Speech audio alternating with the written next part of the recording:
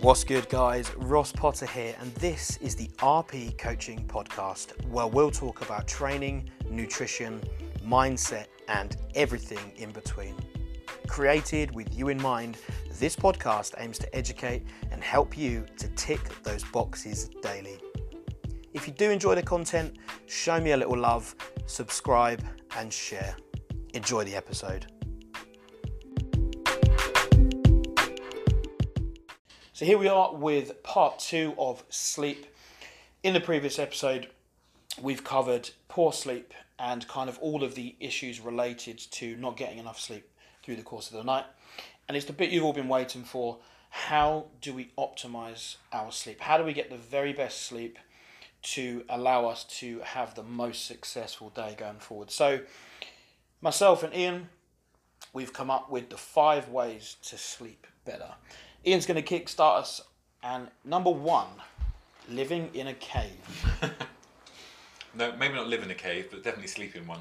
But this relates to the amount of light that you're getting at night time. So ideally you shouldn't have any light in the room throughout the night. So the research that's been done has found that even a pinprick of light on your skin actually activates a cortisol response. Again, if you were paying attention to the previous podcast, you'll know that the cortisol is what we don't want at night time. So to be able to sleep in a cave or to sleep in a very dark room where you can't see your hand in front of your face is the optimal way to be, which will help you optimize sleep in a big way. So living like a caveman is proven to have some benefits.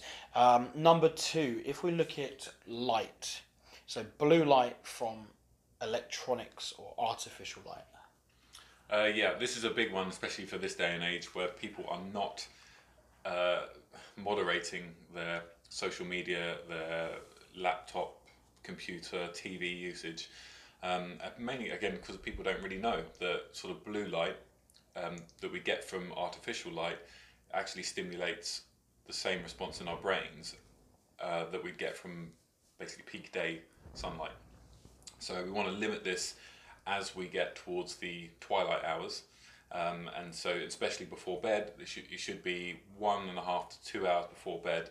You should cut off all kind of light into your eyes. So you shouldn't be staring at a light source. And I repeat, this is phones, this is laptops, this is televisions that you shouldn't be having. Ideally, you'll have candles in your house, which you can then light, and then you can use that kind of light at night, which is much more along the spectrum that you can use. There are not sunglasses, but there are glasses out there that actually block blue light. So they are actually pretty damn effective. Who was that famous singer that used to wear glasses? Was Bono? It was someone else, wasn't there? A female singer. Was it Cher or someone? I'm not too sure. I'm trying to think. I think I can see who it is, but Anastasia. Or Anastasia. Something. Yeah, that's it. That's one. Yeah. And it's worth saying, like myself, I very rarely put my bedroom light on because they're downlighters and they're very bright. They're very in your face. So I bought this sort of calming meditation light which goes through colours and spectrums, and it just projects onto the ceiling. It makes it look like you're under the ocean, but it has enough light for me to see what I'm doing, but it is not enough light to completely keep me awake and keep my eyes streaming, and is a very, very effective method to just completely unwind, relax, and kind of get myself into the best headspace I can before I go to bed. It's also worth saying that I do that with my self-hypnosis, which I do most nights, just to ensure that I get the best sleep I can. Yes, this doesn't happen every night and I'm not perfect, but certainly looking at other ways of using light rather than those bright bedroom lights that are just on until the moment you fall asleep. Yeah. And then you leave them on all night. I mean, most people are reading the news or whatever on their phones, and they're texting people, or they're going through Facebook, and that's exactly what we don't want to be doing. And phones do have some kind of blue light blocking apps these days, and like... Yeah, I leave mine all the time. Yeah. I mean, like Ian said, it still doesn't have the same effect as turning your phone off. There's multiple aspects to that, because it's like, obviously you'll be stimulated by what you're seeing, or annoyed, or elated by whatever you're seeing, and so that actually is stimulating cortisol response because you're waking your brain up with information, and you want to be switching it off at night. Yes, it's one big thing I'm trying to preach to clients is finding a certain time of the day. So whether it's 8 o'clock, 8:30, 9, when you can just put your phone down, just turn it over, switch off from the world, do something just for you, spend some time meditating, spend some time stretching, which we'll go on to, which is another part of an evening routine for sleep. So yeah, trying to stay off social will be, I guarantee, the biggest reason that your sleep will get better. Just eradicating that alone, because we get into a bad habit of spending hours just scrolling, endless scrolling with no purpose. By the time you look at the clock, 12:30, 1 o'clock, and then you have to switch off, and then your body has to go through its rhythm to get you into sleep, which, you've listened to the other podcast, we're not talking 10 minutes, we're talking a case of a few hours to get you into rapid eye movement, REM, deep sleep. So you can already see that the longer you're staying up, the longer you're going to take to get to sleep, and the harder it is going to be for you to wake up in the morning. Yeah, no, exactly. So, I mean, that kind of covers that. That's probably the biggest issue, is light before bed, phone use, technology use before bed. One of the sort of coming in close second is going to be stress, and particularly the kind of internal stress. But we will look at both internal and external. So stress, Ian. I think, I mean, people need to probably look at stress in a bit more of a holistic sense, I think, because most people link stress to work stress or financial stress. But every single stress that we come across, whether you're too hot, you're too cold, whether it's relationship stress, workout stress, it all has exactly the same effect on the body, which is this release of cortisol.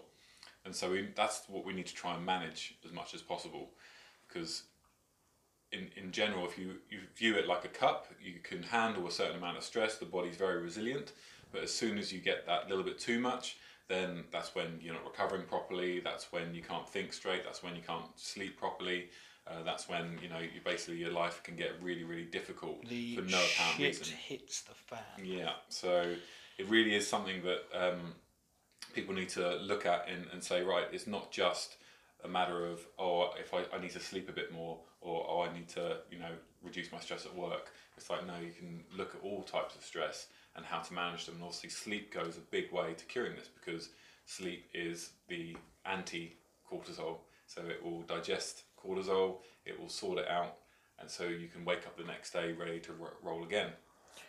Ready to, rock and roll. And I don't necessarily think it's a case of every night trying to work out all of your stress, because we're always going to have stress. Life is full of problems, and it's not a question of how can I go to bed stress free, because you will always have stress. It's more a case of how can I give myself an hour to 2 hours to free up my mindset, to relax, to get myself into a different headspace, to get myself to sleep, rather than going to bed with a brain full of stresses, and you can't sleep, you can't switch off. Did I turn that off? Did I put the kids to bed? Did I lock the car? Have I even got my kids anymore? It's not a question of solving stress. That comes in time and that comes with work, but it's a question of taking time for yourself out of a busy schedule to give your mindset some relief, put you in a different headspace, and get you to sleep as best you can. But as we mentioned before, it's like it's easy wins, right? Like, you may not be able to free those routines up or get that huge amount of time at night to yourself, but you definitely don't have to watch TV. You definitely don't have to be on your phone. You don't have to be on your laptop till the moment you go to bed. So there's these different little areas which all then reduce the overall burden of stress that you have on your body. And so if people can understand that a bit more, then I think we'll make a lot more headway. Yeah, sure. And I mean, that brings us nicely into kind of point number 4, routine. The classic, and I will take the classic example, the office worker, 9 to 5, doesn't get up till 8, struggles to eat breakfast, rushes around, the commute stressful, all day at the computer, come home and then decide to jump on the new January fitness plans and then go to the gym and train. Take a pre-workout, training at 6:30, 7, pumped up, feeling incredible, because if you've been sat down all day under artificial light and you go to the gym and train, you release your endorphins, you feel incredible. You go home, you cook some food, you prep. By the time you eventually have showered, sat down, we're talking maybe 9, half 9. Easy. You're still wired. 10, half 10, you're still going to be wired because you've trained late and you've taken some stims.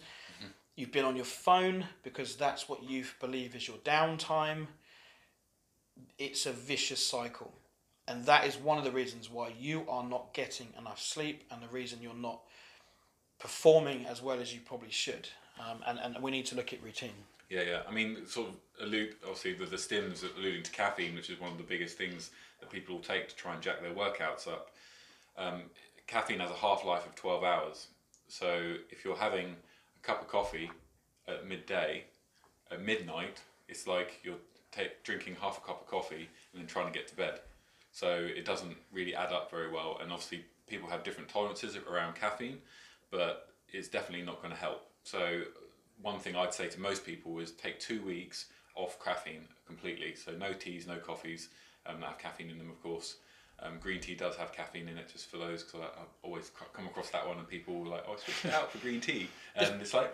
Brings us back to our topic on hydration. Yeah. Just swap it out for fluids. Yeah, pretty much. So, but if you get headaches and things like that after dropping caffeine out, you know you've been on it too long and you know you're actually reliant upon it. So that's a good thing, even though it won't feel good.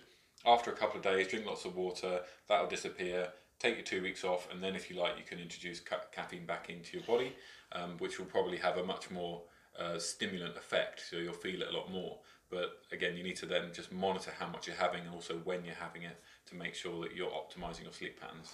Yeah, and it's worth saying that the headaches and the sort of coming off caffeine is a very big thing with especially a lot of the clients I've dealt with.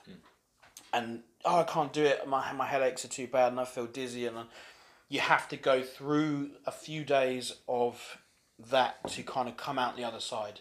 You can't sort of take 5 hours off caffeine and feel a bit deflated and headache and then jump straight back on it. Yeah. You have to come off, it's like coming off a medication, like coming off a drug. You have to slowly bring yourself, taper yourself down, and then give yourself that mental clarity for 2 weeks, and then just see how that affects you. But I've got executives that drink more coffee than water, and they admit that, and they're like, yeah, like I don't ever drink water. I'm off to a coffee machine, bang, another cup, and it's like, well, I'm sure that's good for productivity to a certain extent, but their body definitely doesn't look the way they'd like. So it's definitely one area. But if you are doing that and you're coming off huge amounts of 12 coffees a day or something, then I'd probably say maybe reduce it to 6 and then reduce it to 3 and then come off it. So it might take you a little bit longer, a few more weeks to come off it completely. But yeah, cold turkey can be painful if you're doing that. yeah, certainly not if you're having 24 coffees and then just deciding to go cold turkey. But again, it just comes back to routine and habits. And if with every other topic that we cover, sleep is something that you want to improve and address, you have to be willing to change habits and change routine, because otherwise you are going to get nowhere and you will be in the same cycle, the same loop a few months down the line. Yeah. So really do look at your nighttime routine. The easiest way to nip it in the bud straight away, I'm not saying turn your phone off, but put your phone on charge in another room, shut the door, and then just isolate yourself for that 1 hour, at least 1 hour. For those of you that are more hardcore, 2, 3 hours, 4, 5, maybe 7 hours before. But give yourself that time to unwind and to relax. If you've got a loving partner or your boyfriend, girlfriend, married, it's like the perfect time to have a chat about your day, spend some time together, have a little cuddle in bed, rather than having the TV on in the background, floodlights drowning you out, both on your phones, lack of interaction, and that's going to be a massive thing for relationships as well. Because how many of you go home, don't even talk to your partner, sit on your phone? Yeah. There's probably a few On of you purpose. that don't want to talk to you, that really don't want to talk to your partner, Yeah. which is fine. But yeah, there's a way of going about it to ensure that you are preparing yourself for the best sleep. Yeah, if you wake up in the morning, I think, and the first thing you do is check your phone and go on Facebook rather than say good morning to the person sleeping next to you, there's issues there. And for I sure. guarantee there's a lot of you that do that. So Yeah. I'm aiming this at you. Get a fucking grip of yourself. Again, coming on then to stretching and meditation. Yeah, like I mean, like you're saying with the routine of sleep, it's, maybe say, right, this week I'm going to try an hour before my alarm goes off, an hour before I go to bed, and I'm going to switch down the lights. I'm going to make sure I get off any social media that I'm doing, or switch the TV off, and then hopefully would have eaten before then, that's for sure. And then try and get a stretch in. So like stretching, most people say sort of meditation before bed is quite good. It can be. Some people find it a bit woohoo. Yeah, a bit distracting. Yeah. So, but a lot of time, just kind of, if you can meditate, then great. Lie down, drift off. Try and sort of focus on your breathing. But stretching, I find, is a really good way, especially for people who are office bound most of the time, because of they're tight in certain muscles. Crippled through office work. Yeah, and the whole thing with going to bed, you're meant to be able to feel weightless, and then you can drift up into a natural sleep. So just to actually stretch beforehand, you get out any of those little aches and pains you might have, and then you actually find it easier to drift off to sleep. Where if you're tight, or you've got muscle soreness or joint pain or neck pain, every single time you move, you remind yourself you're awake, and then you can't find it hard to fall asleep. So it's a nice thing to do, and also you can incorporate that with just again focusing on breathing, nice long breaths to relax yourself, relax your muscles, to get those deep stretches. You do even 10 minutes of that before you go to bed, and it's a fantastic way to improve quality of sleep. I think some of my clients use I'm not sure of the app's name, but it's like plays nature sounds. Yep. Just like a rain or some sort of ocean waves. Like white noise. White noise. Yeah. They're very, very beneficial just to have quietly in the background to kind of help you get back into like back to ground roots rather than being so pent up with stress and technology. Yeah. One good point you covered there was your food, and you want to eat 2, 3, 4 hours before getting yourself down to sleep. Just expand on that a bit for the guys listening. Yeah, it's just a matter of digestion. I'm sure many of us over the Christmas period have experienced it, where we eat way too much, way too late. We go to bed on a full stomach, and it's not comfortable at all. And a lot of the time, you'll have either problems falling to sleep, or you'll be waking up in the middle of the night because you're having blood sugar rushes and drops, and so you're not going to get a good sleep after that. You'll wake up in the morning, you'll feel very groggy because again you've been digesting all night rather than sleeping. So it's really important to try and get the last meal in. I usually say around 3 to 4 hours before bed, because that seems to be optimal for most people to go through a meal. And bearing in mind at night, you will be digesting slower because your metabolism's dropping down, getting ready for bed.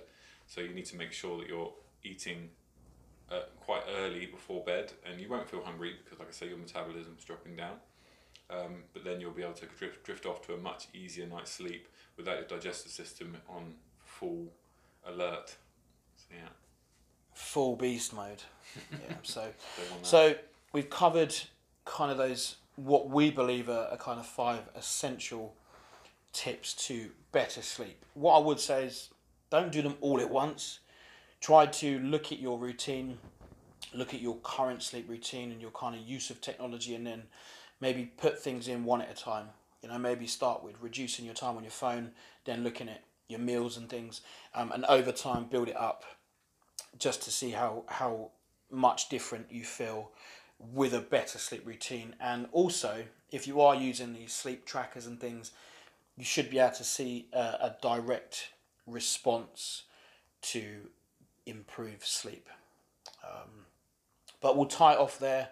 Another episode done and dusted. That is sleep covered, and we will be back very shortly with some more hot topics. Guys, thank you for tuning in. Stay safe, and we will catch up with you on the next episode.